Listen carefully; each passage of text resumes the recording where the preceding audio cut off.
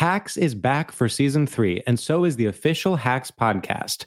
In each episode, Hacks creators Lucia Agnello, Paul W. Downs, and Jen Statsky speak with cast and crew members to unpack the Emmy-winning comedy series. You'll hear Hannah Einbinder and Gene Smart speak to their on-screen dynamic, along with stories from the show's writer's room, on-set antics, and creating the world that Deborah and Ava inhabit. Watch Hacks, streaming exclusively on Max, and listen to the official Hacks podcast on Max or wherever you get your podcasts.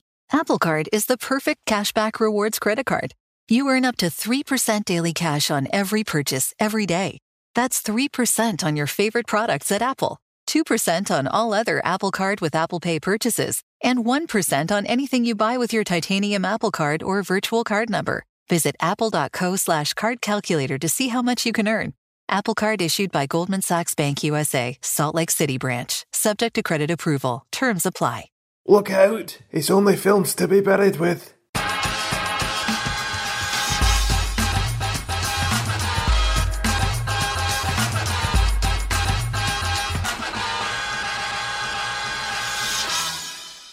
Hello, and welcome to another episode of Films to be Buried With. My name is Brett Goldstein. I am a comedian, an actor, a writer, a director, a moonshine distiller, and I love films.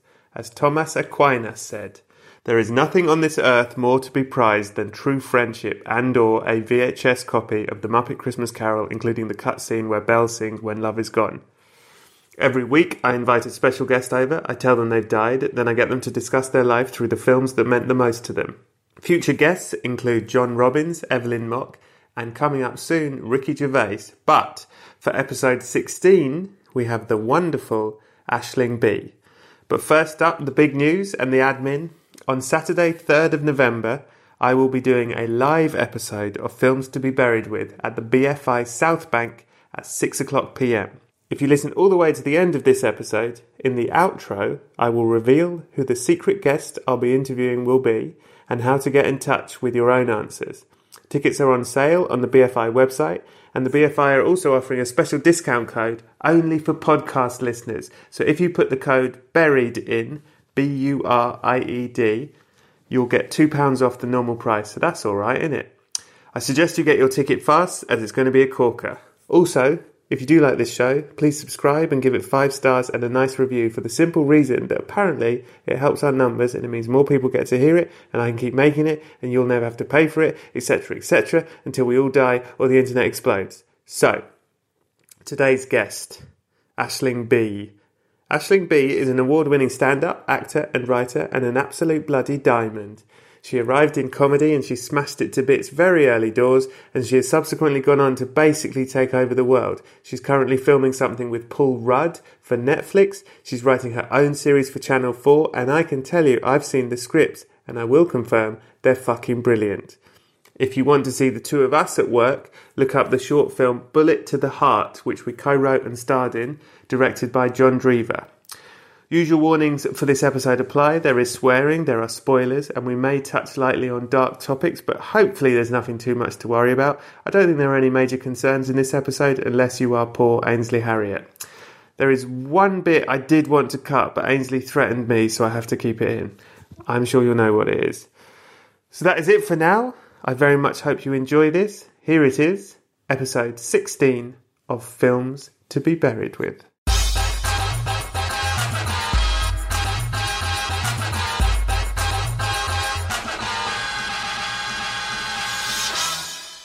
Hacks is back for season 3, and so is the official Hacks podcast. In each episode, Hacks creators Lucia Agnello, Paul W. Downs, and Jen Statsky speak with cast and crew members to unpack the Emmy-winning comedy series. You'll hear Hannah Einbinder and Gene Smart speak to their on-screen dynamic, along with Hacks writer and actor Pat Regan, on how their improv experience helped them when shooting scenes and what it was like writing scripts for specific actors. You'll also hear from crew members like the costume designers on what it was like creating the world that Deborah and Ava inhabit. Hear stories from the show's writer's room, on-set antics, and more. Watch Hacks, streaming exclusively on Max, and listen to the official Hacks podcast on Max or wherever you get your podcasts. Apple Card is the perfect cashback rewards credit card. You earn up to 3% daily cash on every purchase every day. That's 3% on your favorite products at Apple, 2% on all other Apple Card with Apple Pay purchases, and 1% on anything you buy with your titanium Apple Card or virtual card number. Visit apple.co/card calculator to see how much you can earn. Apple Card issued by Goldman Sachs Bank USA, Salt Lake City branch. Subject to credit approval. Terms apply. Hello, and welcome to Films to be Buried With. People are listening in, Bradley. My name is Brett Goldstein. I am your host, and I'm joined today in my own house by the actor, the writer, the sometime activist, the sometime vegetarian, Stand-up. the oft-praised stand-up and all-round good guy. It's everyone's favourite, Aisling B. Yay! We should tell the listeners that throughout this we won't be saying Brett and Aisling. We'll be saying Bradley and Ainsley. People often think we don't know each other properly, because I remember one time you said Ainsley on stage and someone thought you got my name wrong, not realising that's just what you call me. Yeah. And they thought I was being like rude. Yeah, but they thought you were like just giving in the Irish name. I was respecting you like no one else does. By I've never had such respect. Pronouncing your name how Bradley. it's spelled. Everyone else is just monkeying around going, Ashley, what are you on about? Eileen, Siobhan. Your name came to me, and I still say I'm the first person to call you Bradley, that everyone calls you Bradley now, but you have direct evidence that's not the truth, because I used to call you Brett, and then Americans always call you Brett, and I thought that sounded like bread, and then Breadley, and then Bradley, and I got to Bradley, and then I started calling you Bradley, and then with me, you started calling me Ainsley. Do you remember why? Because I saw how it was spelled? No. No. It's because... So, Ainsley Harriott, TV chef. Oh, yeah. I used to kind of be scared of sex in a way and the power of men if they were having sex with you, because I remember there was this fairy washing up liquid where Ainsley Harriott would take a lemon from the tree, and he was like... You've missed the word advert. This isn't just sorry, this is an advert. I wasn't hanging around his house. And he was it's very liquid. Yeah. And he was just grabbing lemons from trees, making his own. He actually makes all the fairy washing of liquid. And so I remember in the advert, he grabbed a lemon and went, there's real lemons in here, or something like that. And then took the lemon and squeezed it, and all of the juice came out immediately. And I had never expected that much power to be in his hands. And I was like, God, imagine if that was my boob. And he usually got on me. And I told you that. And then from then on, you called me Ainsley after Ainsley Imagine Harriott. the amount of lemon juice that would explode out of your boob. Out of my boobs. Oh, God. Yeah. He was the same in Ready, Steady, Cook. It was so impressive. It's like when Jamie Oliver does salt and he picks up a pinch, but... like so much snow sprinkles come out of his hand that he managed to turn it into a large amount of salt. Imagine having Ainsley on one boob and Jamie Oliver. Oh God, they wouldn't know the power on the other. Jesus, that's God, there's a niche market for something there, isn't there? God, that's a horrendous sex dream. Also, I should explain as well to anyone listening that I got a filling done today, and the left-hand side of my face is completely numb. Even drinking this coffee is an experience, but I think it'll help considering it's a film podcast. I'm going to, obviously, when I introduce this, say you're drunk. No! I thought, film I'm most interested in today. It reminds me of my childhood. But I feel like I sound like, want to be a contender. Like Marlon Brando. I'm sure he just got fillings most of the time. People were like, what an amazing actor. You're like, actually, I've got severe dental problems. I'm in a lot of pain. I'm in a lot of pain a lot of time, if I'm honest. I had too many sweeties as a kid. Yeah. I regret it now. Oh, yeah, and then because of continuity, they just kept having to inject his mouth. Fillings, yeah. Every time his speech cleared up. Really, I thought we'd finish this shot. Stick him again. Get him again. We get the dentist in. We can hear him properly. Ainsley. Yes, Bradley. How do you feel about films? Well, like my good friend Bradley, I'm not always the biggest fan of films. Oh, well, welcome to the show. Yeah, this will be about 2 minutes max. I am a bigger fan of TV box sets, and I wonder if there is something in me that hates things ending in a small amount of space. I like snacks rather than one-off dinners. I like to graze throughout the day. Right. I like books along the lines of The Girl with the Dragon Tattoo, Harry Potter. Like once it's finished, like it's a not franchise? over forever. If it's a movie, you like a franchise. So Fast and Furious, you're very happy with. I don't. 8 and counting. I don't know, because with the franchise, I never get involved with the franchise unless the franchise is finished. So I know going in there's loads more. Whereas the first Fast and the Furious, they weren't going to be like, franchise. They're like, it's a one-off film. Yeah. So I can't get involved with something until I know there's going to be lots of it. Right. So that's how I feel about films. Like, I never... You know the feeling you get? You often go to relax in the cinema on your own, like a giant creepy pervert. Yeah. I just don't do that, Brett. And, most people don't. Like when you go to kids' movies and you sit there on your own at the back. Yeah. Eating popcorn. Sure. No one ever sees you watch the film. Well, when I went to see Frozen on my own, it was an empty... It was a Sunday morning and it was an empty cinema. And then 4 young girls with their parent... came in. It was like 5 minutes in and I thought I had the place to myself. And they came and sat next to me. I mean, that wasn't my choice. Yeah, and also, for those of you who don't know Brett Goldstein in person, you do wear, like, slightly creepy jackets. Like, you do really? wear... Well, you've got orthopaedic shoes on normally, jeans, one of either a black or a grey T-shirt. Grey if it's like a wedding or something, I suppose, or a big occasion or a party. Yeah. And then your very practical... it's an investment coat. Right. For winters, and that's your jacket, and then you've got your backpack to So hang on. help So your what back. you're saying is the kids coming to sit next to me, the parents thinking, "Oh dear." Yeah, without a doubt. Okay, well that's Yeah. lovely. Well, the parent, for the record, just so Yeah. you know, did not move the girls. Said to the girls, "You sit away next to this guy," and I looked at them. And then looked back at the screen and we all cried at Frozen because it's a fucking beautiful film. I mean, it probably will be coming up, Brett. Oh, Not to okay. give too much away. Yeah, it's the story of your life. Anyway. The story of my life. So, you prefer box sets or films where there's loads and loads of things? I suppose my relaxing, like you're relaxing the cinema, to me, the cinema as an experience is a big old deal with popcorn for an action movie, and it's a once-off, a sort of treat affair. So I wouldn't go and see an arty movie. Whereas watching things for me, my chill-out version of that is my laptop on, me and my own in the house, cleaning and pottering around the house with my laptop on and something in the background. I rarely sit down and watch anything. Right, and why is that? Because you have ADHD?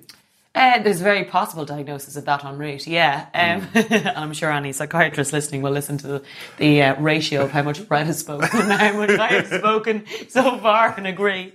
Yeah, maybe. I think the doing something with my hands, oh boys, and pottering is my version of winding down my body so my brain can focus. Aren't you just constantly holding your breasts in case Aisley Harriet's passing? Oh my God. So that's why I like staying in the house. Because in the cinema, he could creep up behind me and go, lemons! And just go... I didn't know he was such a threat. It's just, it felt like he didn't know his own power. And that's what, like, he'd be very kind, but then one go of the lemons and all the juice was out. And I was like, oh, that power, like, for Just me. to be very clear with this, it's all alleged.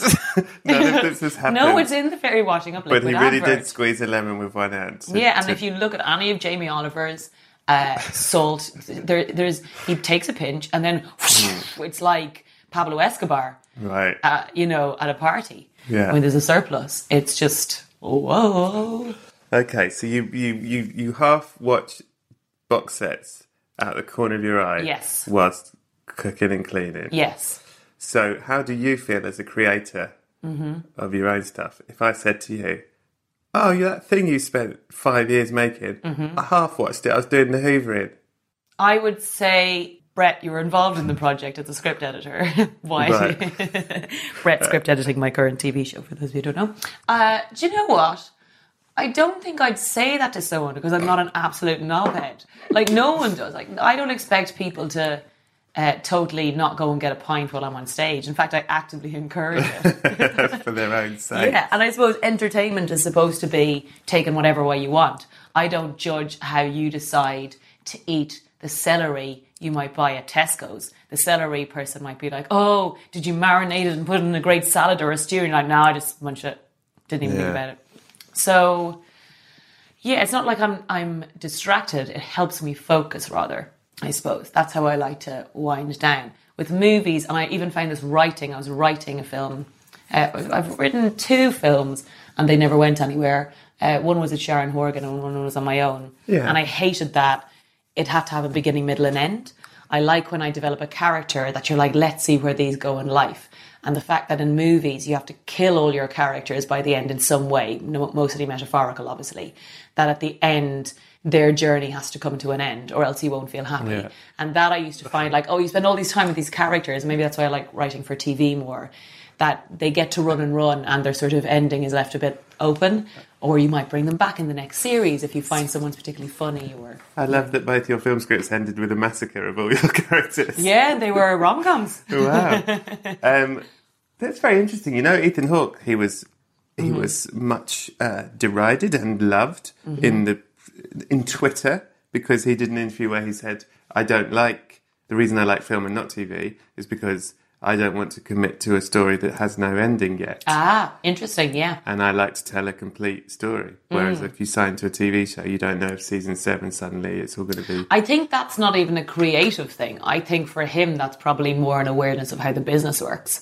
That if you get stuck in a TV show, you're contracted to do it forever and you don't know that your character is going to be interesting by season 3 or that you might get 5 lines.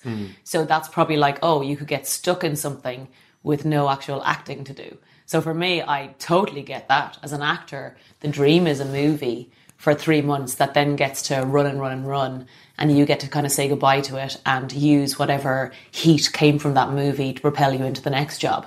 Whereas the risk with a TV show is that you're stuck in it forevermore. So I get that, but I think that's probably less creative and more career. Yeah, I get you, Ethan. Do you know what? I'm going to tweet him after this podcast and go, I feel you, Hawke. Was it Ethan Hawke he said? Yes, it was Ethan Sometimes Hawke. I get mixed up between him, Ryan Thierry, which is not his name. Ryan Reynolds? He was married to Reese Witherspoon.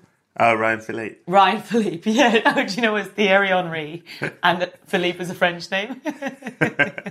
Ryan Philippe, no, Yes. they're very, very different. You know that sort of, they were hunks around the same time, Brett. Okay. In their heyday, I think. But yeah, I feel you, Hawke. I've forgotten to tell you, and I should have told you when you got here. Oh, no. Oh, God, it's terrible that I've left this so late. I don't know how you're going to take this.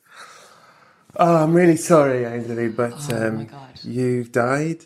Oh my God! Yeah, I can't believe I forgot to tell you as well. What an idiot. Oh my God, I'm absolutely in shock, Brett. Yeah. How did you die? I died, because obviously I'm now 85. Okay. I died from a series of unfortunate minor accidents.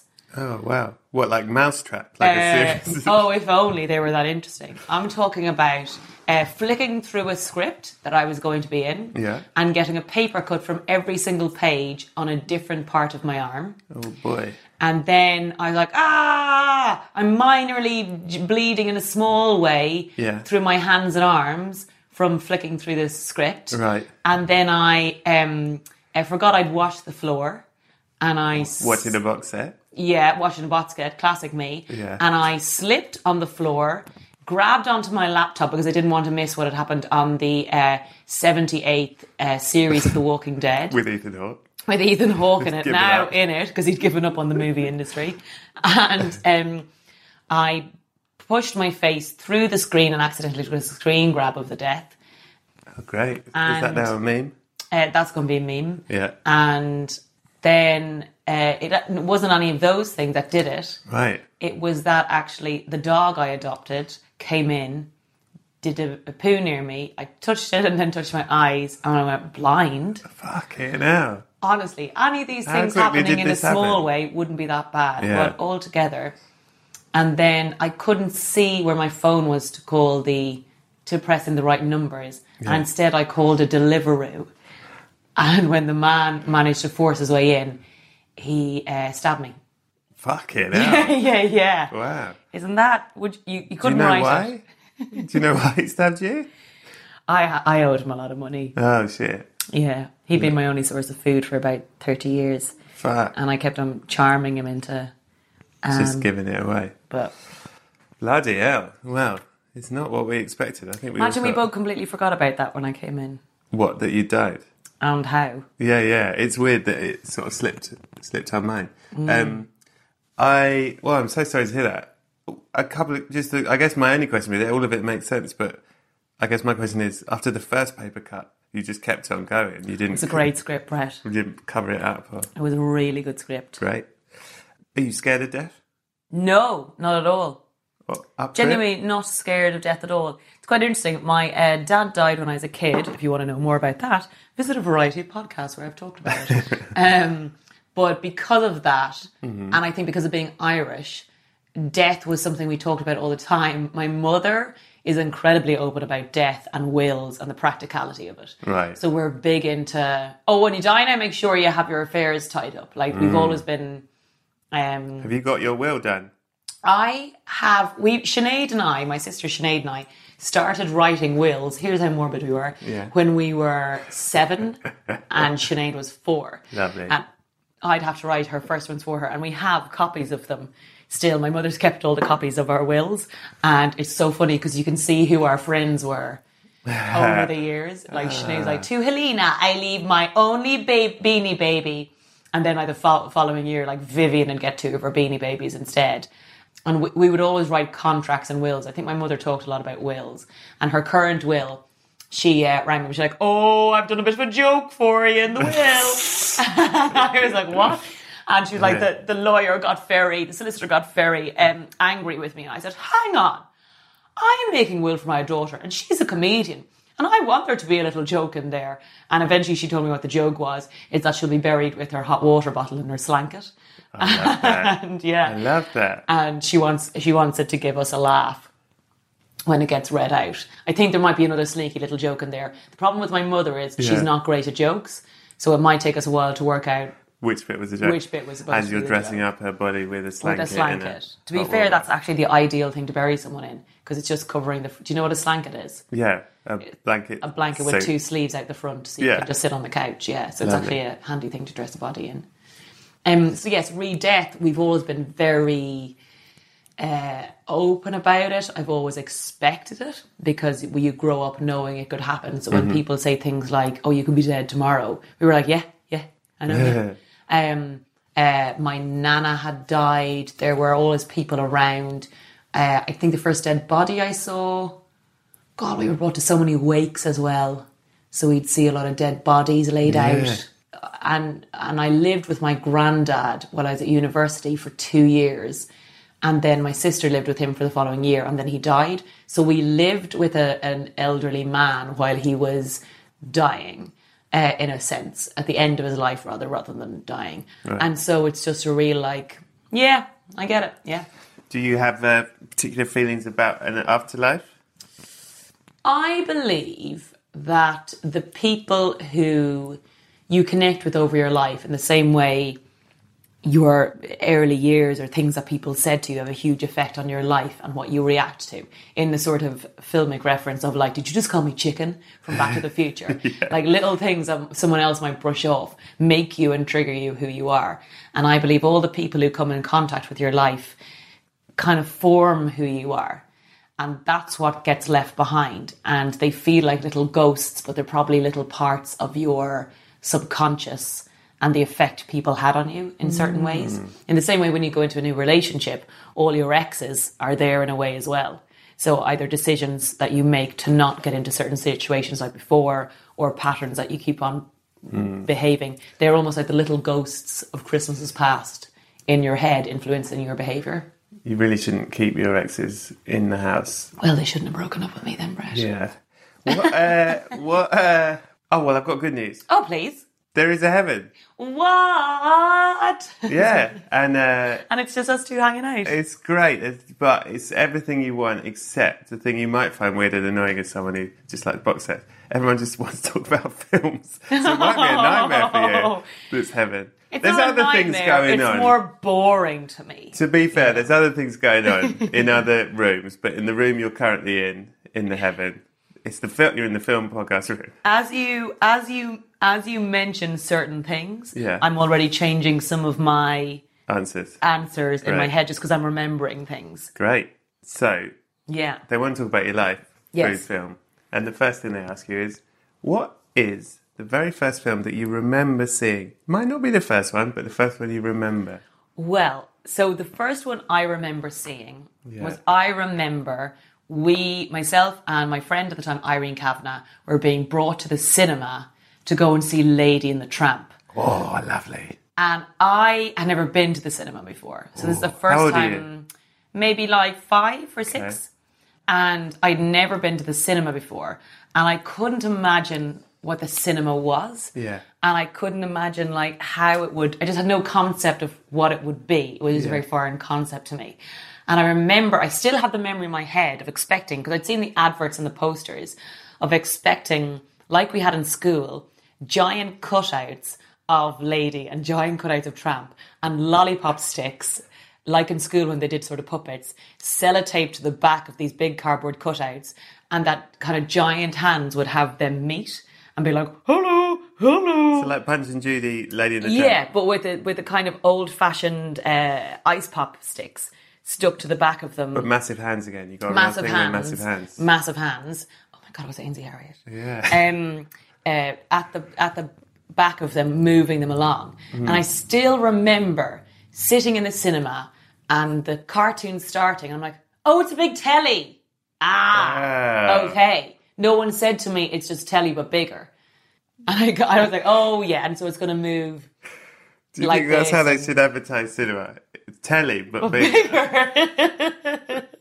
Yeah, it's telly but bigger. Right. But and maybe that's why I've always liked telly, because I didn't like being light. It's like cinema but smaller. Like a cinema but smaller. A cinema in your house but smaller. So you liked...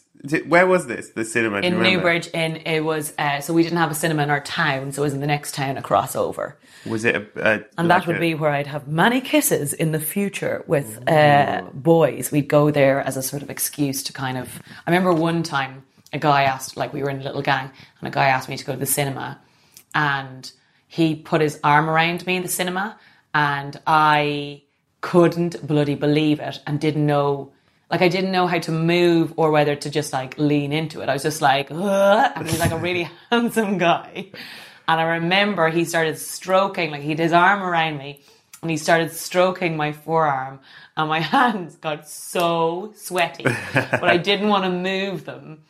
And I remember every time he'd stroke down to the bottom of my arm, I was like, please don't go further into my hand, because he'd end up in a pool of water and stroke back up. And I remember him kind of hesitating, feeling the pool of sweat in my hands, and then like a little bit wiping the water on my forearm, and me being like, oh. And after that, we all walked to McDonald's. There was McDonald's nearby, and it was like the first time McDonald's had been outside of Dublin. And I came to Newbridge, and we all walked to McDonald's, and it was before mobile phones, and we had to like get taxis back to our houses. And I remember him going, right, I'm going to go to the phone box. And I thought this date had gone really well. And he went to the phone box and he was like, hi, can I get a taxi, please? And they were like, when do you want it for? And he's like, ASAP. And still when people say ASAP to me, I feel this sadness. Because I get what he meant. Like, it could have taken an hour for a taxi to get to there. But what he really meant was your hands are disgusting. But, like, get me away from this disgusting girl. Sweaty. Yeah, this sweaty mess. What was the film? Do you know? I don't know, but I think it was around the time of Austin Powers. Okay. It was around that sort of time. Like, so I feel... any film in the year... I don't... Maybe it's one of those things, everything else was so much more... I couldn't even watch the film because I was so thinking about my sweaty hand. Oh. But I don't remember what we went to see. So it was around Austin Powers, pre-Born Identity, I feel. But around that sort of time. Yeah, Austin Powers was pre-Born Identity. And all I knew about men was that they loved quoting things. Yes. So, like, $1 million. Like, that's all men do is quote stuff. And I could never remember things. I'd be like, $100. They'd be like, that's not the quote. And I'm like, well, it doesn't matter. And they were like, yeah, it's not the quote. Or The Simpsons. All men just remember quotes. That's my most sexist opinion. Is that men remember quotes and women don't have the time because we're too busy being sassy. Right. You talk to any man, they're like, blow the doors off, or whatever it is. That's it. Yeah, or The Simpsons. Like, Homer, why don't you get the elephant out of the garden, Homer? They're always quoting This is an excellent things. Marge Simpson. Really? Yeah, perhaps you should learn some quotes, because you can do her very well. This is one of my great flaw is that I don't have the quotes. I don't remember lines. What did you make of Lady and the Tramp? Was it with your mum? You, Irene, and your mum? It probably would have been, or her mother. Okay. I can't remember other than just that light bulb moment. Now I remember the story of it, and also we'd never had spaghetti before, so we didn't know what the food is. Your mind. I didn't have spaghetti until it's like bread but stringy. It's like bread but in tiny floppy tubes.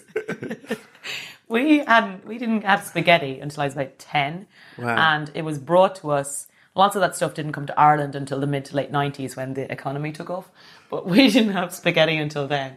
And it was given to us by a French au pair. These French girls used to come and look after us while Mammy was at work, and they'd learn English. I don't know how. And Mammy would be at work. And there's this one girl, Celine, she made spaghetti and she put ketchup on it and grated cheese. Oh, delicious. And we were like, what is this magical thing? And until I was about 18, I didn't know that wasn't how you made spaghetti. It's true story, folks. To this age, I didn't know that wasn't how you made spaghetti. It's like finding out Santa's not real. Spaghetti and tomato ketchup, that's a fucking meal. I mean, you're not a cook, Brett. That's all I'll say. Okay. But God, your heart is in the right place. Last week, Brett and I were working together in his house, and I was like, wouldn't mind a snack. And he gave me 2 slices of Revita with no moisture on them, and then like a hard cheese on top. Because I thought the moisture from your hand would cover it. Would fully cover it up. What is the... I thought as soon as you hold that Revita, it's going to be sopping. What... Turn into a soup. What is the film that made you cry the most? Oh, this one. So this one I don't... Have we skipped a question, maybe? Well, I sometimes do them in do you? orders. Really keep it fresh. Mix it up. Well, for this one, I'm going to say Frozen. Ah, beautiful. I watched Frozen on my own, pottering about the house on my laptop. I bought it, and Frozen... Like, I remember being surprised by crying when Shadowland was on the TV years ago. Right. And I don't know what it unhooked from me, but I was on my own in the sitting room sometime. This was before I could go out to nightclubs or something, and I was on the telly and I cried and cried, but I don't remember anything about Shadowland. It's a fucking depressing story of C.S. Lewis and a woman he loved dying of cancer. Yeah, that was probably what did it. That'll be it. Yeah. I don't know what it was. But now back to the magical kingdom where the woman is frozen. There is the Frozen. Oh, it got me. I have one sister, and for a while I was quite a frosty creature myself. And my sister is the love of my life, and she makes such an effort with me. And when I was going through my frosty period, it made her so sad. And every time the bit where, I think there's a bit about when you're sad or when you're low, you do feel like staying indoors all the time because you feel like your frostiness might go and hurt other people, and you don't realise that you're actually hurting them more by not letting them help you. And so when I watch these 2 little cartoons and the younger sister go up to the door and your one's inside all depressed with her snow hands, and she's like, do you want to build a snowman? And she's like, no, fuck off. I was like, oh, that's me, old Frosty in my tower. And maybe that's what I am when I'm inside watching my box sets, pottering about the house on my own. I'm letting it snow. I genuinely believe, and I discussed it with the 4 little girls next to me, that the twist at the end of Frozen is one of the great twists of all time. It's such a fucking beautiful story. True love's kiss is the big spoiler. Yeah. It's from the sisters. Yeah, it's the sisters getting together, and that's what makes it so important. The sisters suddenly looking at each other and then slowly snogging. Yeah. For ages. Okay, Brett. Okay, I think it's really moving. I think we all need a cup of tea and a nice cold water for Brett. What? Yeah, lovely. Have you watched it with Sinead? No, that would be too much. Has she seen it? Yes, she has. We left it on one Christmas because it was on the TV, and we're like, oh, boring. This is so unwatchable. That's the most beautiful story I ever did hear. And I'm sure, and Sinead's boyfriend, this is like, that's the story of the 2 of you as well. Yeah. And I think there's something about, I truly believe that as much death in kids' movies, the better. I think we've sugar-coated things far too much to not let kids know about death and slowly get them used to the idea. And why I like Harry Potter or Frozen, and when the little guy melts, old Snowy the Frosty Man, I forget his name. Olaf, yes. And, see, not great at quotes. when they die, it's important that kids know that that's what happens, and it becomes normalized. To snowmen. Yeah, to snowmen, that they melt, but next winter they'll come back. Yeah. I think it's a very important part of childhood, and I'm actually glad, in a way, one of the good things about having a parent or a loss early on in life is that, honestly, death does not scare me at all. And I see some people who can't talk about it. I went out with someone once who the idea of his parents' mortality, and he's in his 30s, freaks him out so much. Whereas my mother and I talk about it very openly. I'm like, Mammy, when are you going to go and leave me the house? Mammy, when do I get the cash from that sweet, sweet will?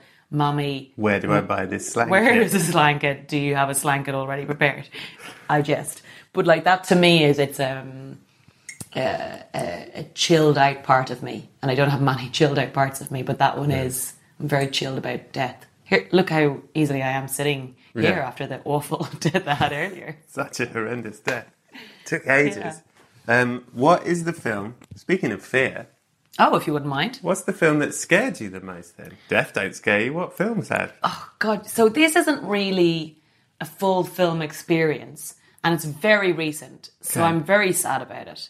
I was round at Sharon Horrigan's house, and her daughter covertly started watching while we were writing in the kitchen, The Human Centipede. Fucking hell.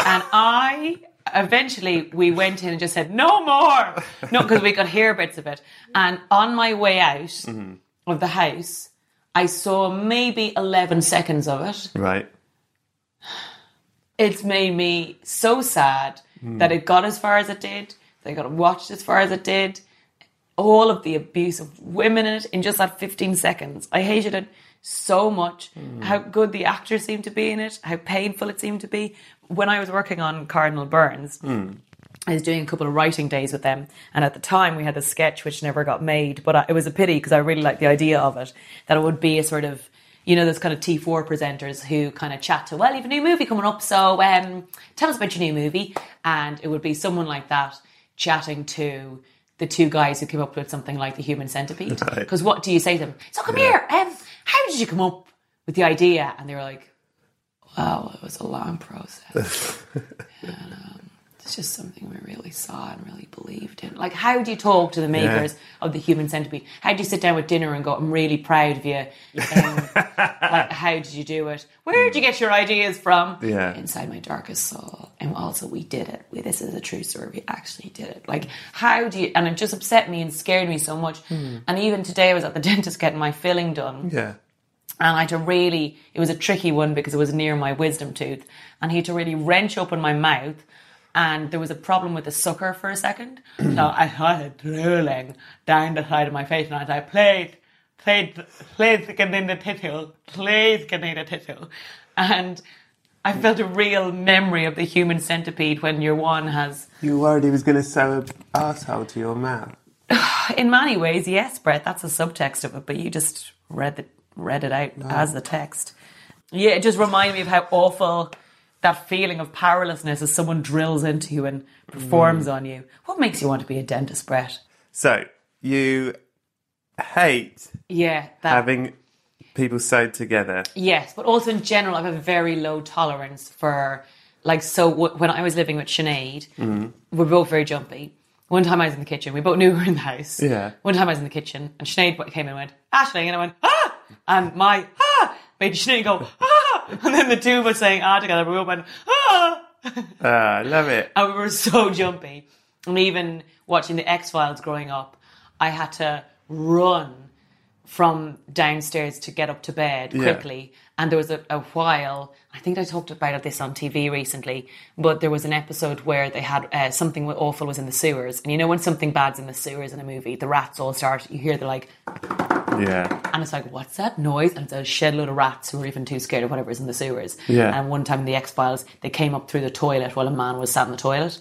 And for still sometimes if I'm having a What came up day, through the toilet? Rats? All the rats. Oh, Jesus. And the man was on the toilet.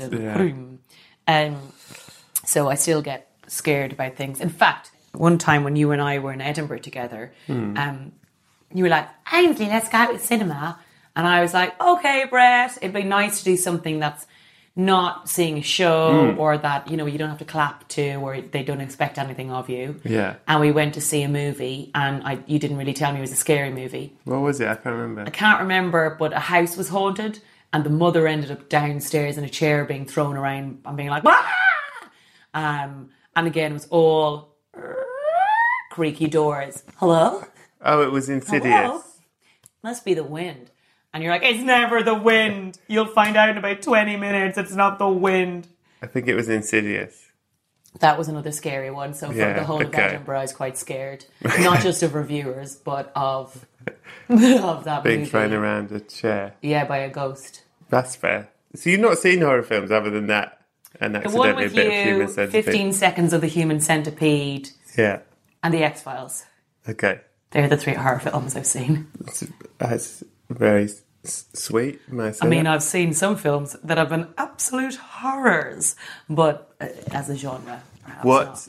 is a film that you used to love when you were little, and then you watched it now you're older, and you think, oh dear, this doesn't hold up? Oh yes. Now my memories of this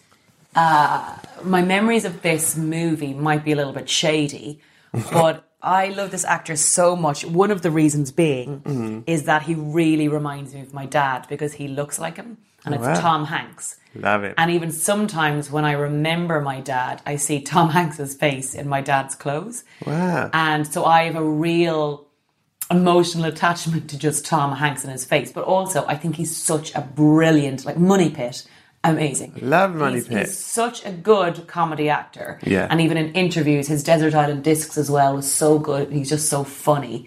But Big, which I love. Yeah. But when you think about it, a woman's having sex with a young boy. With a 12-year-old. Yeah. Repeatedly. Yeah. Over and over. And we're like, oh, that cutie character, he's really getting his end away. If only we could all find a magic genie box to turn us into that. Then you could get your 12-year-old boy's dream. But actually, he's duping a woman into sleeping with him. Not that he knows that's what he's doing. He's the criminal. Oh, not they're the, both not the criminals. pedo. I think send them both to jail, to be honest. Yeah. But it's all a bit, isn't it? Well, that is a good point, and I have thought about this before. When he walks away at the end and becomes a little again, I she's suppose like, if she "Still got it." jumped out, if she jumped out the car and started having sex with him again, then I guess we might go, oh, this film's got problems. Yeah, yeah. But she's not into him when he's back to being a little boy. yeah. So maybe it's all right. But you're right. That's what it is. It's not, it's just a bit, ugh. Yeah. There is an issue with It's a bit yucky. her having sex with a 12-year-old. Yeah. It's like, I remember... That's really ruined Big. Yeah, my granny used to make this vegetable soup. It's the only soup Sinead and I used to eat. We were like, oh my God, Granny's homemade vegetable soup. And like when I imagine her making this soup, I remember her going out into the garden and pulling up carrots out of her homemade allotment, etc., and chopping the vegetables. And years later, and we'd go into hotels and they'd be like, do you want soup? And we'd be like, is it like Granny's homemade vegetable soup? And he's like, well, why don't you go back to Granny's house? You're having such a nice time there. And years later, we found that she added water to a packet. And there was no garden or allotment. She just like added water to those Knorr stir-in cup of soups. It was a cup of soup. It. And what we really liked was salt. And so you look back and you go, oh, that really wasn't good for us. It was a lot of salt and very little vegetables. And sometimes you look back at certain things, you're like, oh, that wasn't... That's how you feel about Big. We enjoyed it at the time, but was it good for us? Probably not. What is a film that people don't like, but you're like, no, sir, that is a wonderful film and I stand by it? Oh, well, I don't know if people hate this movie, but it's one of the few. I hate watching anything twice. Yeah. In general, I don't read a book twice. I don't watch a film twice. Once I know what's happened, I find it very hard to enjoy the journey. Yeah. But this is one of the few movies I was able to watch, definitely as a teenager, over and over again, and gave me so many giggles. And I think I love bad jokes. And it's Happy Gilmore. Oh, Happy Gilmore's fucking great. Oh, is it? Yeah, Okay. yeah. I've only you to judge me, but you are a film buff. I'm judging that. A buff film buff, success. if you will allow me a little compliment, Brett. Thank you.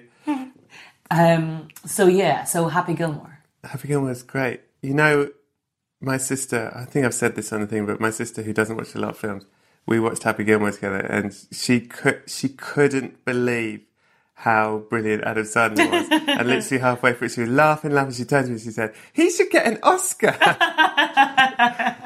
I'm like, yeah, he should. I mean, there is. Making people laugh is hard. Yeah. Looking out a window with some music in the background and lighting, looking moody, is easy. It really is easy. What I find the hardest form of acting, I find, is running away from something that's not there and you're supposed to be scared. I find it very hard to do, and I never get an audition where I have to go,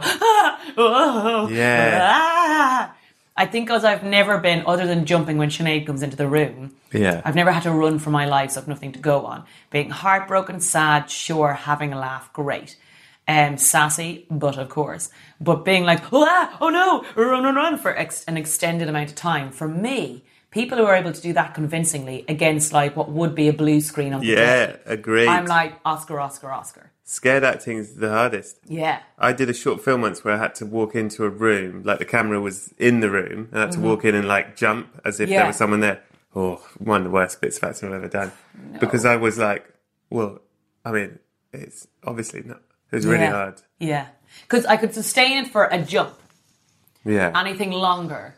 Especially like if there was ever a scene where I had to be murdered for ages. Like, oh, ouchie, my arm, ouchie. I would really find that a struggle. That to me is like people who can do that. That one is a great bit of acting. So, that acting and also making people laugh. Yes. So pulling off comic timing. I always remember there's this bit in Happy Gilmore where he's saying goodbye to, who's the pro golfer in it? The guy who comes in and he's the really good golfer. I don't know. And I'm also going to misquote the joke as well. Prepare yourselves. Perfect. He comes in, he's like, Happy Gilmore, I'm going to make you pay one day. And then Happy Gilmore goes, oh, and you also going to stay by the bay and lie in hay? Then we'll see what you say. And that to me, I couldn't stop laughing. Oh my God, I found that so funny. Oscar for Sandler. Please. What is the film that means the most to you? Not because of the film itself, but because of the experience around it. It might have been a first date. It might have been the day you left a place. There's a memory attached to that film. It's not like the where I was at the time now, in hindsight, has the most meaning to me. But every time I hear the soundtrack for Almost Famous, or any of the songs on the soundtrack for Almost Famous, or see that movie, I get this coming of age feeling from when I watched that. I was in this sketch group. I went to university in Trinity in Dublin, and before that my world had been so small. Like I didn't know any English people, genuinely did not know any English people. I probably didn't know any non-Catholic people. My small town existence had been everything. And suddenly I moved to the city and I never had a kebab before. I didn't even know there were kebab. Like in our town, there were this thing called Abracababra, which was a chip shop that didn't do kebabs because there was no demand for them. And so, because it's too foreign for anyone. And so, when I moved to Dublin... You'd only just discovered what spaghetti and tomato sauce was. I mean, that was still blowing my mind. Yeah. So guys, I remember trying pesto in my second year at university and being like, this is really going to take off. This is very handy. You just need a spoon and the jar, and it's delicious. It's no ketchup, but it's great. And in the 4 years I was at university, for the first 3, I kind of landed in and immediately ended up in this predominantly all-male sketch group that I was in for 3 years.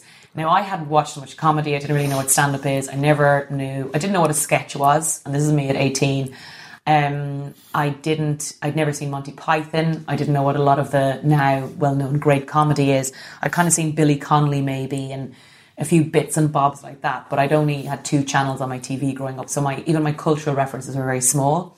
But in this sketch group of, I'd say, 80% men, 50% of them English, publicly educated English guys, and then Irish guys as well, I sort of learned what sketches are, the beat, the arc of comedy.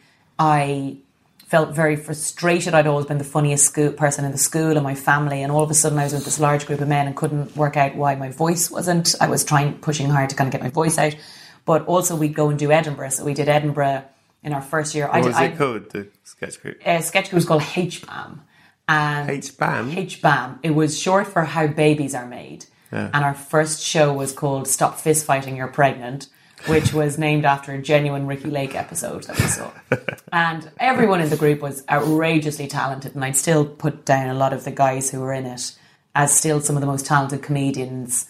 And we worked at that almost like a professional sketch group. But I'd never known what the Edinburgh Festival was before. So I went on like a J1 visa to New York and then landed back and immediately went to Edinburgh, and we did the sketch show, which went quite well. The following year we did one, and we knew the following year I was going out with someone in the sketch show, and two of the others were going out who are still married and have a lovely baby now. But we were going through in the sketch group, like 10 of us in the sketch group. And, you know, agents had started floating around and saying, we like you and you, but not you. Have you ever thought of doing something smaller? And I think we all knew. And there were definitely like groups within the sketch group who probably knew they were going to end and start their own sketch group.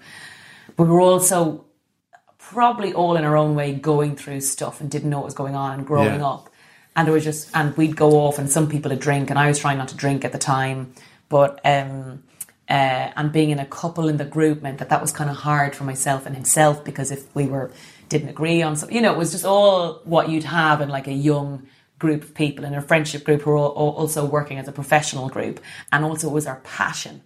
And some of us were better writers than performers. Some of us were better performers than writers. Some of us didn't feel like our voices were getting heard. Some of us felt like our voices weren't worth being heard. There was all sorts of stuff going on. Yeah. And not knowing how to emotionally communicate. And then this one night, we all stayed in, probably halfway through the Fringe.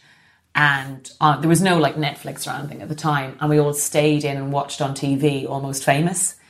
And we were on the precipice of like one of the guys is now a TV writer. You were almost famous. Two of the guys were, kind of. It was what started everything really for us. And I still use a lot of the stuff or shy away from a lot of the stuff. Like that kind of, like would be years before I'd go back to Edinburgh as a stand-up. Yeah. Which is a totally different experience to doing a sketch show and a totally different craft. But without that, I don't think I'd be doing what I'm doing now. Even for all the sad bits of it and the bits that maybe mess me up of sort of like testing my confidence and things like that. And for us all, it definitely was a formative time.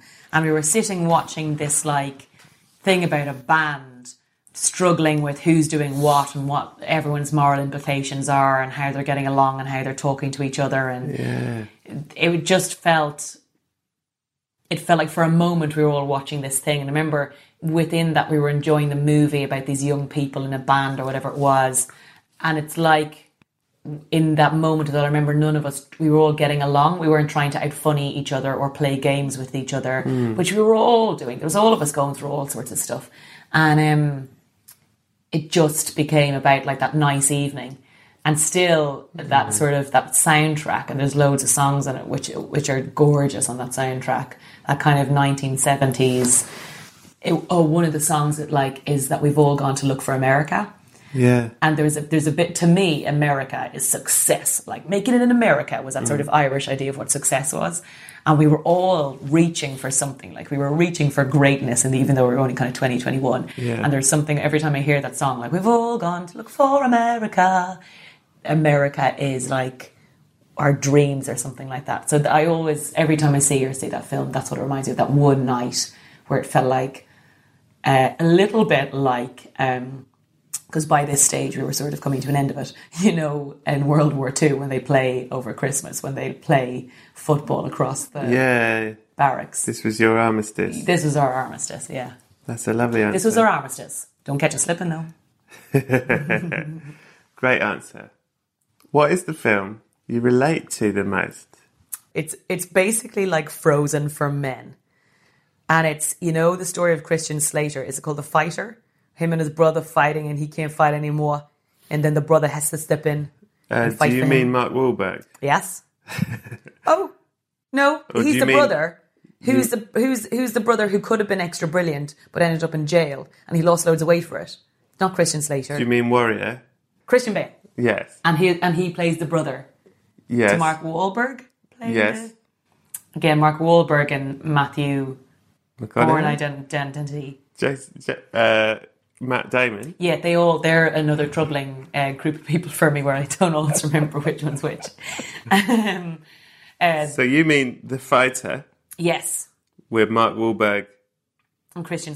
Goes back to being a boxer. And Christian Slater is the one I get mixed up with. And why I love that film was you have, again, just like in Frozen, a complicated elder... Frosty bro. And a younger sibling who would do anything for the person they look up to the most and ends up doing anything for them. And getting back into fighting as an example. And ultimately, the complicated elder person shows their love in a complicated way, but the little sibling knows how to recognise it. So to me, The Fighter is an adult man's Frozen. If you like The Fighter, may I please suggest, I don't want to be all Netflix about it, Frozen. Double bill it with Frozen. Yeah. That's a great answer. So that is, when I thought about, I just remember watching and getting really upset, like when I watched Frozen. Being like, I'm Christian Bale. And I'm Christian Bale. I'm Christian Slater or Bale.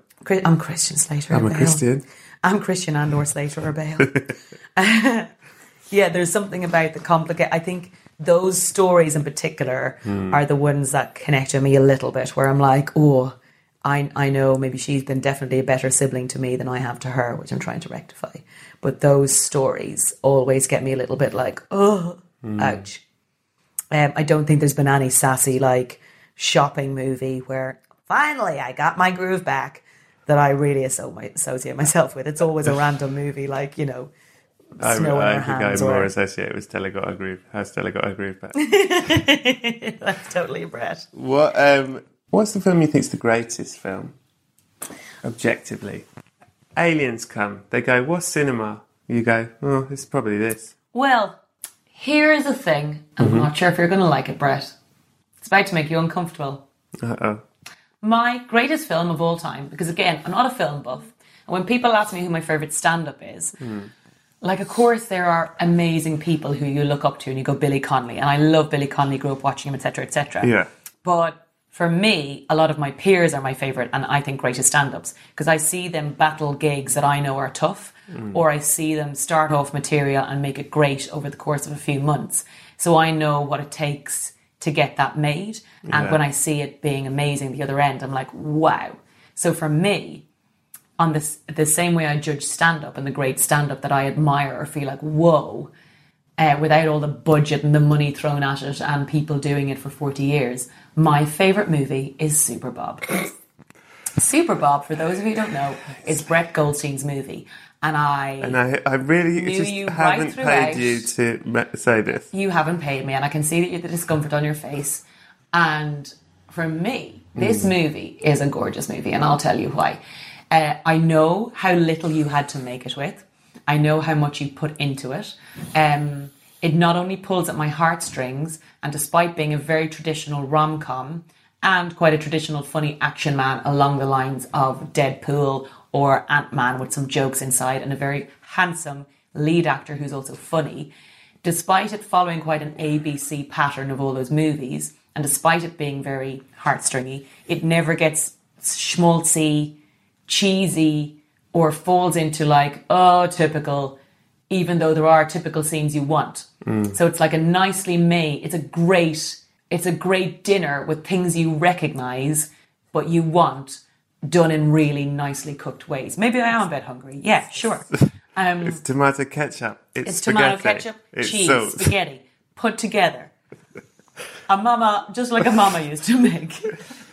And so I love Super Bob. And I remember being around you and how much you put into it when you were making it, and all the stuff you try, and you go out with John Drever, your pal, and my pal, who's the director, and you try on your iPhones. He listens to this. I mean, he'll be crying. I know he'll be crying. But I remember you guys would go out into the park and try and work on different forms of technology and cheap technology to see was there any way you could make it look like you were flying away with your jumps and how you like sprang onto your feet. We spent a lot of time working out how a superhero jumps and lands. So I saw all of your process and I saw you do it and make it and it come out. Without bells and whistles, without a big backing, without loads of finance to throw at advertising. And I still think it'll have its day in the sun where it gets a giant movie release. It's beautiful. Yourself and Catherine Tate are gorgeous together in it. Again, you are playing the kind of gal character in many ways, and she's playing the kind of like hard-ass male character. So I love the way the gender is slightly reversed. I love the romance of it. That gorgeous scene where you guys lift up into the air. You've got elderly actors in it, which is great because you get to show a story about elderly people. The bits where you sing in the choir is so gorgeous. And all of the improv bits don't last too long. And you don't milk. You're so good at improv, and some of those scenes I'm sure you could have left in to run and run for jokes, but they're not left there too long, which is great. Sometimes you watch things and you're like, okay, I know you guys find it funny, but you needed to kill some of your darlings and make it shorter for us as a watcher. So that is my greatest movie of all time, Brett. Christ, how much... I mean, it's really a lovely... I know, I don't really know what to say other than... I suppose if the the critics of Sight and Sound are looking at Citizen Kane or Superbot, I imagine they'll end up... Citizen Kane? Grant, you know. Yeah. I get it. If you're listening, please download it on iTunes and rate it 5 stars. It is out of 5, isn't it? Can you imagine if it was 10 and I was like, please rate it 5 stars. I mean, let's move on because I'm very grateful you said that, but also I might have to cut it because it'll be If weird. you cut that, I genuinely swear to God, I'm going to kill you with a series of paper cuts, a laptop, slipping over, and I'm going to publicly shame you on so many levels. I can't think of the incidents yet, but you know I've known you long enough to pull up some stuff. Okay. If you cut this, I will kill you. I will cut you. What is the film that you thought, look at me when I say this, what's the film you found the sexiest? Oh God, that was so creepy. Look at my giant hands. What's the film you found the sexiest? This is... I bet you've got an answer for this. This is... Well, you told me this question in 2 parts. Yes. You said, what's the film you found the sexiest? And then Troubling Boners, Worrying And White Troubling Dogs. Burners, Worrying Wanks. That's not what it is, but okay. Oh, I love alliteration. So I've written down the name of this because I had to Google it. It was very odd Google. And I'm glad we brought him up already. There, one night... It's not the Fairy Liquid advert. I was sitting down... That's a short film. Yeah. And very effective and scary. I was in my house and it was late at night and I ended up watching this movie and it was about a monk played by Christian Slater. It must be Slater. It's called In the Name of the Rose. Yes, The Name of the Rose. Mm-hmm. Not to be confused with In the Name of the Father. If I was getting a Trouble in Tommy Tank from In the Name of the Father, that would be very Irish of me. Very on brand. Very on brand. Just as an aside, I watched In the Name of the Father as a kid. My au pair showed it to me. Our au pair showed it to us before we were ready, and I didn't understand the troubles or what had been going on in Ireland. And so my catchphrase for ages, but I really like that little girl in it. She'd go, "Daddy, Daddy, the IRA has our jury." And I used to run around the house going, "Daddy, Daddy, the IRA has our jury. The IRA is our jury." And it's still a phrase myself and Sinead say all the That's time. funny. Me and my sister have a catchphrase from that film. Oh, really? What is which it? I pissed on it. Are you saying I pissed on it? Yeah. When he says, "I wrote your name in the sand," and he's angry with his dad. "I wrote your name in the sand and I pissed on it. I pissed on it." That's one of our catchphrases. Oh, Brett. Oh, you're such a talented actor. That's the worst I've ever seen you in. I passed on it, Jerry. Anyway, go on. So this monk, and let me tell you, Christian Slater's haircut in this, he's got one of those like bread bowl haircuts. A monk's haircut. A monk, by all accounts. To me, it always looks like one of those bread bowls. You know that they serve chowder in Boston. Yeah. But someone's eaten the bottom out of the chowder bowl and put it on someone's head. And so he's in this, and there's this. I think I'd never seen porn, and so this was on, and it was so horny and so sexy this scene because he was having sex with this girl. I don't think she spoke any English. Yeah. And it was their first time, and the two of them were like, And I think it was the most porny, and maybe I was brought up in a religious background. Yeah. Maybe it all fed into the fact that was like some kind of like, oh, Father, no, this is not right, Father Monk. Yeah. They do it in a barn, right? Like I think it might be, I remember rocks are a part of a castle. Yeah, they're in a castle. They've snuck off to a little barn. Maybe it's a barn. Sean Connery's there. But then, if there's a barn, to be fair, I grew up in a farmland area and there's a barn across the road from my house. This is ticking a lot of boxes. It's ticking a lot of boxes. If there was an Italian chef nearby making spaghetti and ketchup, I'd be like, oh no. Oh, brother.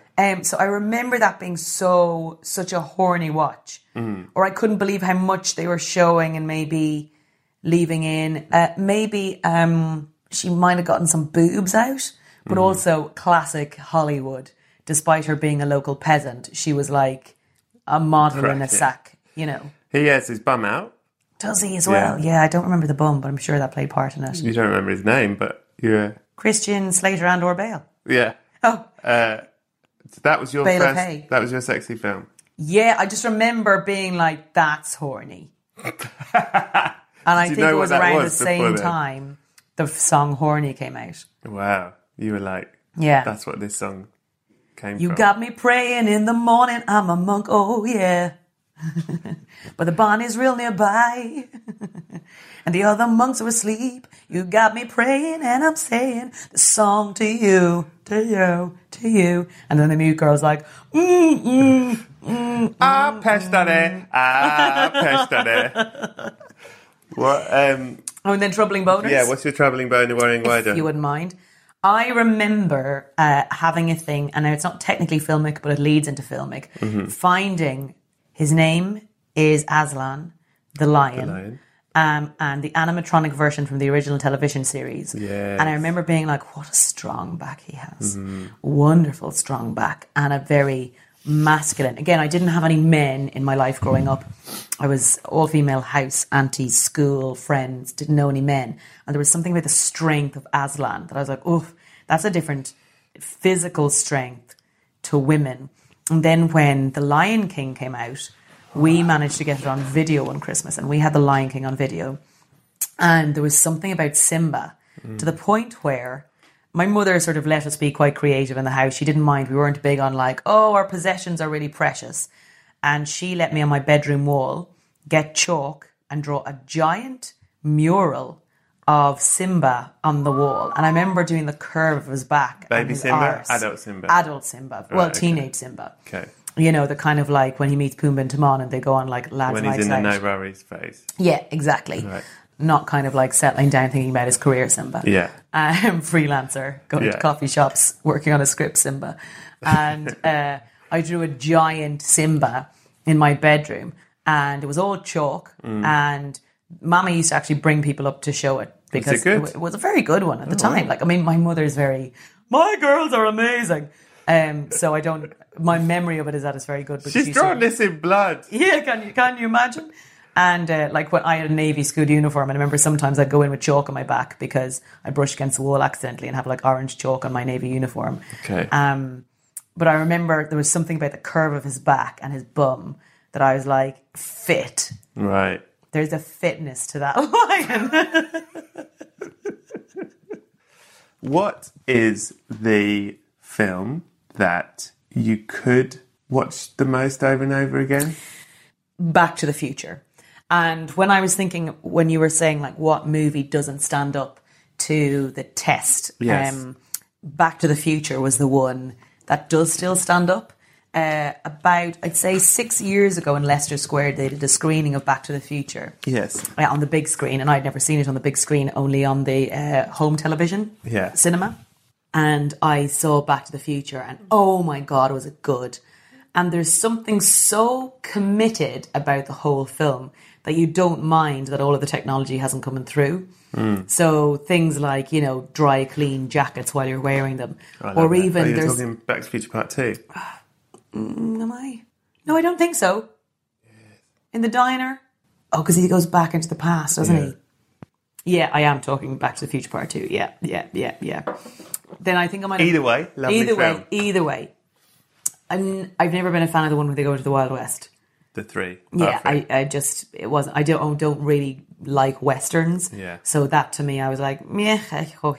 Whereas I like the idea of the past and changing the future. I always have that as a premise in a movie. And I also love people's fantasy of what they think a future will look like. Yeah, I love that. So yeah, the Back to the Future 1 and 2, I absolutely love. There's a moment, I remember watching in the cinema, and there's a moment where the doc goes, "Quick, Marty, this way!" And the actor, Christopher, looks down the barrel of the lens accidentally, then moves his eyes to the side. Oh, great. But because he was so committed, it's like he went, whoops, and then went to the side. And they left it in. Wow. There's a moment, "Quick, Marty, we need to go!" And then he looks down to the side audience. and gone. Yeah. And I love that it was so committed. And some of it's so overacted, but you don't see it as overacting because they're so committed to their parts. I just love it. I love little moments like, and things that they thought would be technologically possible by now and still aren't. Hoverboards, as we all know, or even when Jaws 3 is coming out and the hologram comes out of the cinema like a shark, but that still isn't being done. But then other things like they'll still have to use a phone box. Yeah. You know? What? There's a Christopher Walken, Abel Ferrara film with Christopher Walken called King of New York, which is about him sort of killing his way to the top of the crime tree in New York. And I read an interview with him where he said, weirdly, King of New York is most people asking me about. Wow. And he said, the reason I think that one is the one that connects with people is because he says there's a shot of me in the shower and I looked down the lens by accident, but he didn't cut it out. And he says, I think that moment connects me with the audience because I'm this bad guy and then I look at them and we hold eye contact. Wow. And he says, and now you're part of it. Even though it was a mistake. That was his theory. Yeah. Don't know if it's true, but I don't know if I saw that moment as an actor or as an audience member. Yeah. Because for me, if you do that on screen, you know that you're like, and it's really hard. Because sometimes where you have to look, for those of you who have never acted before, why are you even listening to this podcast? You sometimes... Do you have self-esteem? What do you even do with your days? Other than cry about failed auditions. There's when they turn around and do your side of a scene, sometimes you don't get to look at the actor you've been acting in the scene against. So you might actually be acting to a piece of sellotape stuck to a part of the camera, because that'll actually make it look like your eyes are looking straight at the actor when they edit it together. And so sometimes you can be looking so close to the camera that it's really hard not to look down the lens. Yeah. And so at that moment, I'm like, oh, you'd cut that, obviously. Or when they yell cut, you go, sorry, I definitely looked down can we watch it back? Didn't see if my eyeballs went a bit skewy. So they're doing skewy eyes. I think skewy eyes. Okay, we got skewy eyes. We're going to have to go again. Maybe they just didn't know until they got there. There's a bit in Raiders of the Lost Ark where a fly goes in an actor's mouth and he just carries on acting, and it's so stressful to watch. Oh my God. Because you're just like, get rid of the fly. He just carries on talking about fly goes in his mouth and comes out his mouth, goes over his face. So stressful. I love those moments in movies. I think they always keep everything fresh. It's that classic in Pretty Woman that everyone knows about, which when Richard Gere snapped the box shut when she's about to get the bracelet, was a real moment between her and him. Yeah. And so those things, I think, end up being really cute. You can't write them, I suppose, as little moments of surprise. I just saw Mission Impossible Fallout, and there's a bit where Tom Cruise falls. He's climbing up onto a helicopter and he falls off. Is that why it's called? Why doesn't and it I thought Mission it Impossible looks Fall Off? like an accident, but I don't know if it was. I probably wasn't. But it's really great bit. Because it you're worried. Makes you go, oh Jesus! Hold on, Tom. Yeah, well, there's a level at which you're like, oh no, and then there's a level at which you're actually worried about the actor, which is where you don't want to be. I always hate in movies when I see the actor be uncomfortable with nudity or getting out of bed. So in a scene where you've two people finishing having sex, like just do from the shoulders up, but don't leave a bra on a woman unless they're out in public. But if they've just had sex together in bed and she's still wearing her bra, I don't know any of my friends who don't take their bra off. I don't. Do you know any of my friends who don't take their bra off, Brett? But and similarly, especially if it's a husband and wife and they go to the bathroom after having sex, when they take the sheet and bring the sheet with them, unless you make a thing of it, to me, that's the actor in their contract going, no boobs. But for me, there's a creative way, which I totally get, but there's a creative way to shoot around that. Just shoot the shoulders or get just the back as they get up. But don't pretend that you'd bring a sheet with you around the place after you just having sex or something like that. Like a ghost. Yeah, that to me is, I always think, oh, the actor didn't want to be. Yeah, and it annoys you. It really annoys me because I'm now worried about the actor. Yeah. And I'm like, oh, it's in their contract, which isn't so sexy anymore. In the Name of the Rose. Yeah, she doesn't have any sheets. There's no sheets. Well, actually, both of their clothes are made out of glorified sheets, really, if you think about it. They're in like sacks, aren't they? Yeah, pair of sad sacks. Getting it on in a barn. Okay, we'll do this quickly because I don't like being negative with long. What's the worst film you've ever seen? I'm just going to go back to it, and I know people will be outraged, Brett, because I didn't get to judge the whole piece, the piece as a whole, which is ironic considering what a whole piece is in it. The Human Centipede. I don't think it should exist. The Human Centipede. Yeah, it's the worst film. Okay. It's affected me so much. I don't believe it needed to be made. I don't know why. It's awful. I turn into sort of a 70-year-old man going, it'll give people ideas. So I just don't like that much hatred put out into the world. I'm scared to Google it, but I wonder incidents of real human centipedes. I can't even think about it, Brett. Do you know why? I think maybe it feels like a metaphor for human trafficking, which is really happening. And that's what it feels like. I feel like it's human trafficking in some way and turning people, and I feel that is happening. And so for me, that's what it feels like. Okay. So yeah, that's why it's the worst film. What is the film that's made you laugh the most? I'm putting this in because it's been such an important film for me professionally and for many of the women I work with. I'm going to say Bridesmaids. Great answer. The reason being, Kirsten Wiig is a hero of mine, but also that changed things in both a quick and a slow way for me being able to do my job and for me being able to pitch TV shows and films with female leads in it and to see the female experience in all of its messiness and to make something commercially that successful that has big flowery dresses and a pink poster that men and women can go and watch. That doesn't have to be a chick flick or a female movie. It's a bloody brilliant comedy with heart in it that's got loads of great actors in it, that's got all different types of jokes in it, that launched the careers of people like Melissa McCarthy, who's amazing, and also got producers to trust women, to trust that women can make movies and women will go and see them and they won't just be for women. And that all of a sudden you got to play with the big boys in some way rather than being a niche. Female is not a genre. And so there's something about that movie that's a comedy. It's a certain type of comedy. It doesn't have to represent all women. It doesn't have to represent all certain types of comedy. It's not a family comedy, but it's a big old belly of laughs. It's fucking funny. Oh, it's funny. And when you walk through it, because Kirsten Wiig's an interesting character in that she doesn't, outside of SNL and her big characters, it's almost like she goes in and accidentally gets laughs rather than looks for them in it.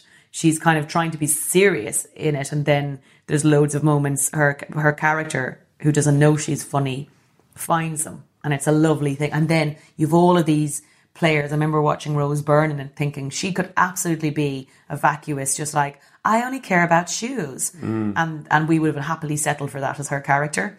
It's a beautiful actress known from Damages with Glenn Close. And in it, they give her the chance to not just be the evil villain, but to have so many jokes in it and for them to play off each other. And there's so much camaraderie in it and yes-anding each other and playing with each other that no one ever has to be the straight guy in it. And my friend Chris is in it, Chris O'Dowd. It launched his career in America. And he almost has to be, he gets to kind of funny up the straight character in it in many ways. And he's such a funny actor anyways. So yeah, I love that film for so many reasons, especially as an adult. It doesn't bring me back to my childhood or anything. It brings me back to that sort of stuff, opens the door for so many women in comedy to go forth and not just be a woman in comedy, to go and get to be a person. And that's all we're really looking for. imagine if we were people. That's beautiful. Thank you, Imagine Brett. if you were. Female is not a genre, it's a gender. Thank you, Brett. Well done. I love Bridesmaids, it's fucking amazing. Well, here's the thing, Ainsley. You've been a wonderful guest. Oh, thanks, Brett. For someone who has not seen many films, They're the only films I've seen. you've chosen very wisely. But the thing is, I'm very grateful you did it. Mm-hmm. Very happy to have had you on. However, when you died by paper cut and blinding yourself with dog poo from a dog that you were babysitting, Such an unfortunate and accident. smashing your face into your screen and becoming a Then gif, ultimately the delivery man and then the delivery man finding you staggering around blindly, literally blindly, stabbed you to death because you owed him 30 years worth of Careful who you deliveries. invite into your house. When that happened and we got your will and we looked at it and it said, pack me in with slanket. a slanket, and it said, but also some hats. It was quite a long list of what you wanted to wear. Joke It's quite options. elaborate. You had like Groucho Marx glasses and a moustache you wanted. Also moon boots, weirdly, which take up a lot of room. Just in case. And big Mickey Mouse hands because you're scared of big hands and you didn't want to be scared of them. Anyway, when we put all of that in the coffin, Yeah. there was a lot less room than we were expecting. Mostly because of all your props. And there's only room for one DVD to go with you to the other side. Now, on the other side, there's movie night. And when it's your movie night, what do you want to show everyone? I have two options. One of them is Super Bob because then I get to bring my friend Bradley to heaven. But I really think you're going to die before me from stress, so you'll be there anyways. Yeah. I think it's going to be Frozen, so I can bring my little sister with me, which is really creepy because I doubt she'll let me get her hands on her. She honestly does not love me as much as I love her, or I'm obsessed with her. So I think I'm going to bring Frozen. I can vouch for that. Yeah, you can definitely vouch for that. You've seen us together in her roll her eyes, and she also hates me talking about her, so we cannot let her know about this podcast. Yeah. So I'm going to bring Frozen. That's a lovely And so when we time. get there, just in case Sinead's not already there, even though I have planned her funeral, I'm going to play Tiny Dancer by Elton John at it. From Almost Famous. Yes, because she's small, and so... Can she dance? She can dance. And also, I feel like I'd be able to do the most beautiful eulogy for her. So every time Sinead and I hear, even at a party or anything, when we hear Tiny Dancer, she's like, oh, it's my funeral song. I'm like, oh, babes. Blue Jean Baby, LA Lady. And because she works in costume, seamstress to the stars. Oh, lovely. She used to do ballet. Ballerina, you must have seen her. Do you want to give us a snippet of the eulogy? Has she heard it, or is it a surprise? No, I'm going to leave her eulogy for a surprise on the day. Okay, great. So I'm going to bring Frozen. Listen, A, lovely answer, and B, no one's had it, so that means you're the only person who took Frozen, which is great. A lot of people take the same film and then they're annoyed. Like what film comes up a lot? Back to the Future. Oh, a lot of come people on. have taken Back to the Future. No. Every night is Back to the Future, so people will be relieved. Oh, God, when you're you saying should go Frozen. back to the future and change the movie getting made so Yeah. you have something else to talk about. Ainsley, what a delight. Bradley, Thank you're one of you my for best coming. friends. I'm very fond of you. Well, I'm very fond of you too. And please enjoy yourself on the other side where they don't just talk about film, but that's the only bit I'm interested in. So good luck finding out what else people are into up there. Ooh, heaven is a place on earth. With na, na, na, na. We're going to fade it. You Yeah, I fade think we it. could fade it keep out going. there, yeah. Keep going. No, you fade it. Oh, okay. Do a live fade. Just realised I don't know the words. When I'm I'm like the lady Christian Slater or Bale had sex with. When I saw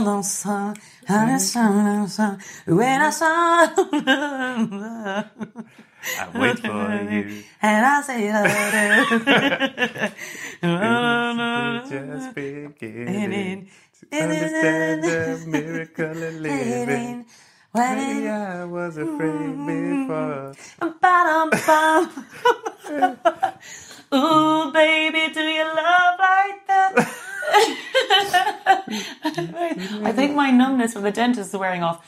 Ooh, heaven is a place on earth. So that was episode 16. Thank you so much to Ainsley for coming on the show. If you want to get tickets for the live show, go to the BFI website and use the discount code BURIED. So, who's the special guest? Well, I'll bloody tell you.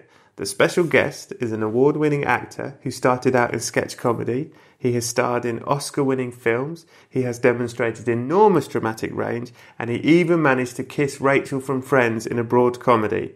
He has done consistently excellent work, and he is still younger than everyone you've ever met. It is, of course, your man from Son of Rambo. It's Mr. Will Poulter.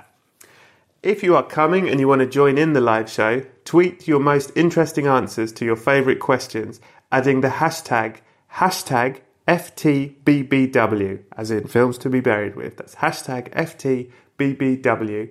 And if there's time at the end of the show, I will pick a few of my favourites and you can come up and tell us all about them. That is it for all the admin, except obviously subscribe and give us 5 stars, and it would really help the show. Thanks to Scroobius Pip and the Distraction Pieces Network. Special thanks to Buddy Peace this week, who stayed up very late producing this one. Thanks to Acast for hosting it. Thanks to Adam Richardson for the graphics and Lisa Lydon for the artwork. Come back next week for more films to be buried with the wonderful Stu Goldsmith. But in the meantime, have a great week, and please be excellent to each other.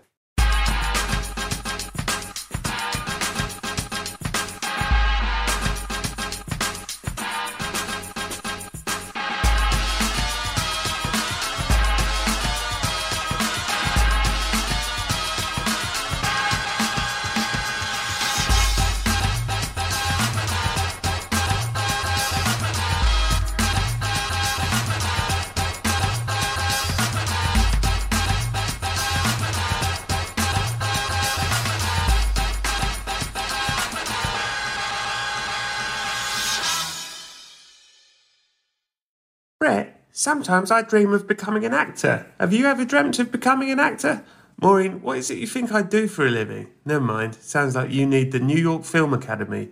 NYFA offers workshops, BFA and MFA degrees and summer camps in filmmaking, acting, journalism and more, online and on campuses across the globe.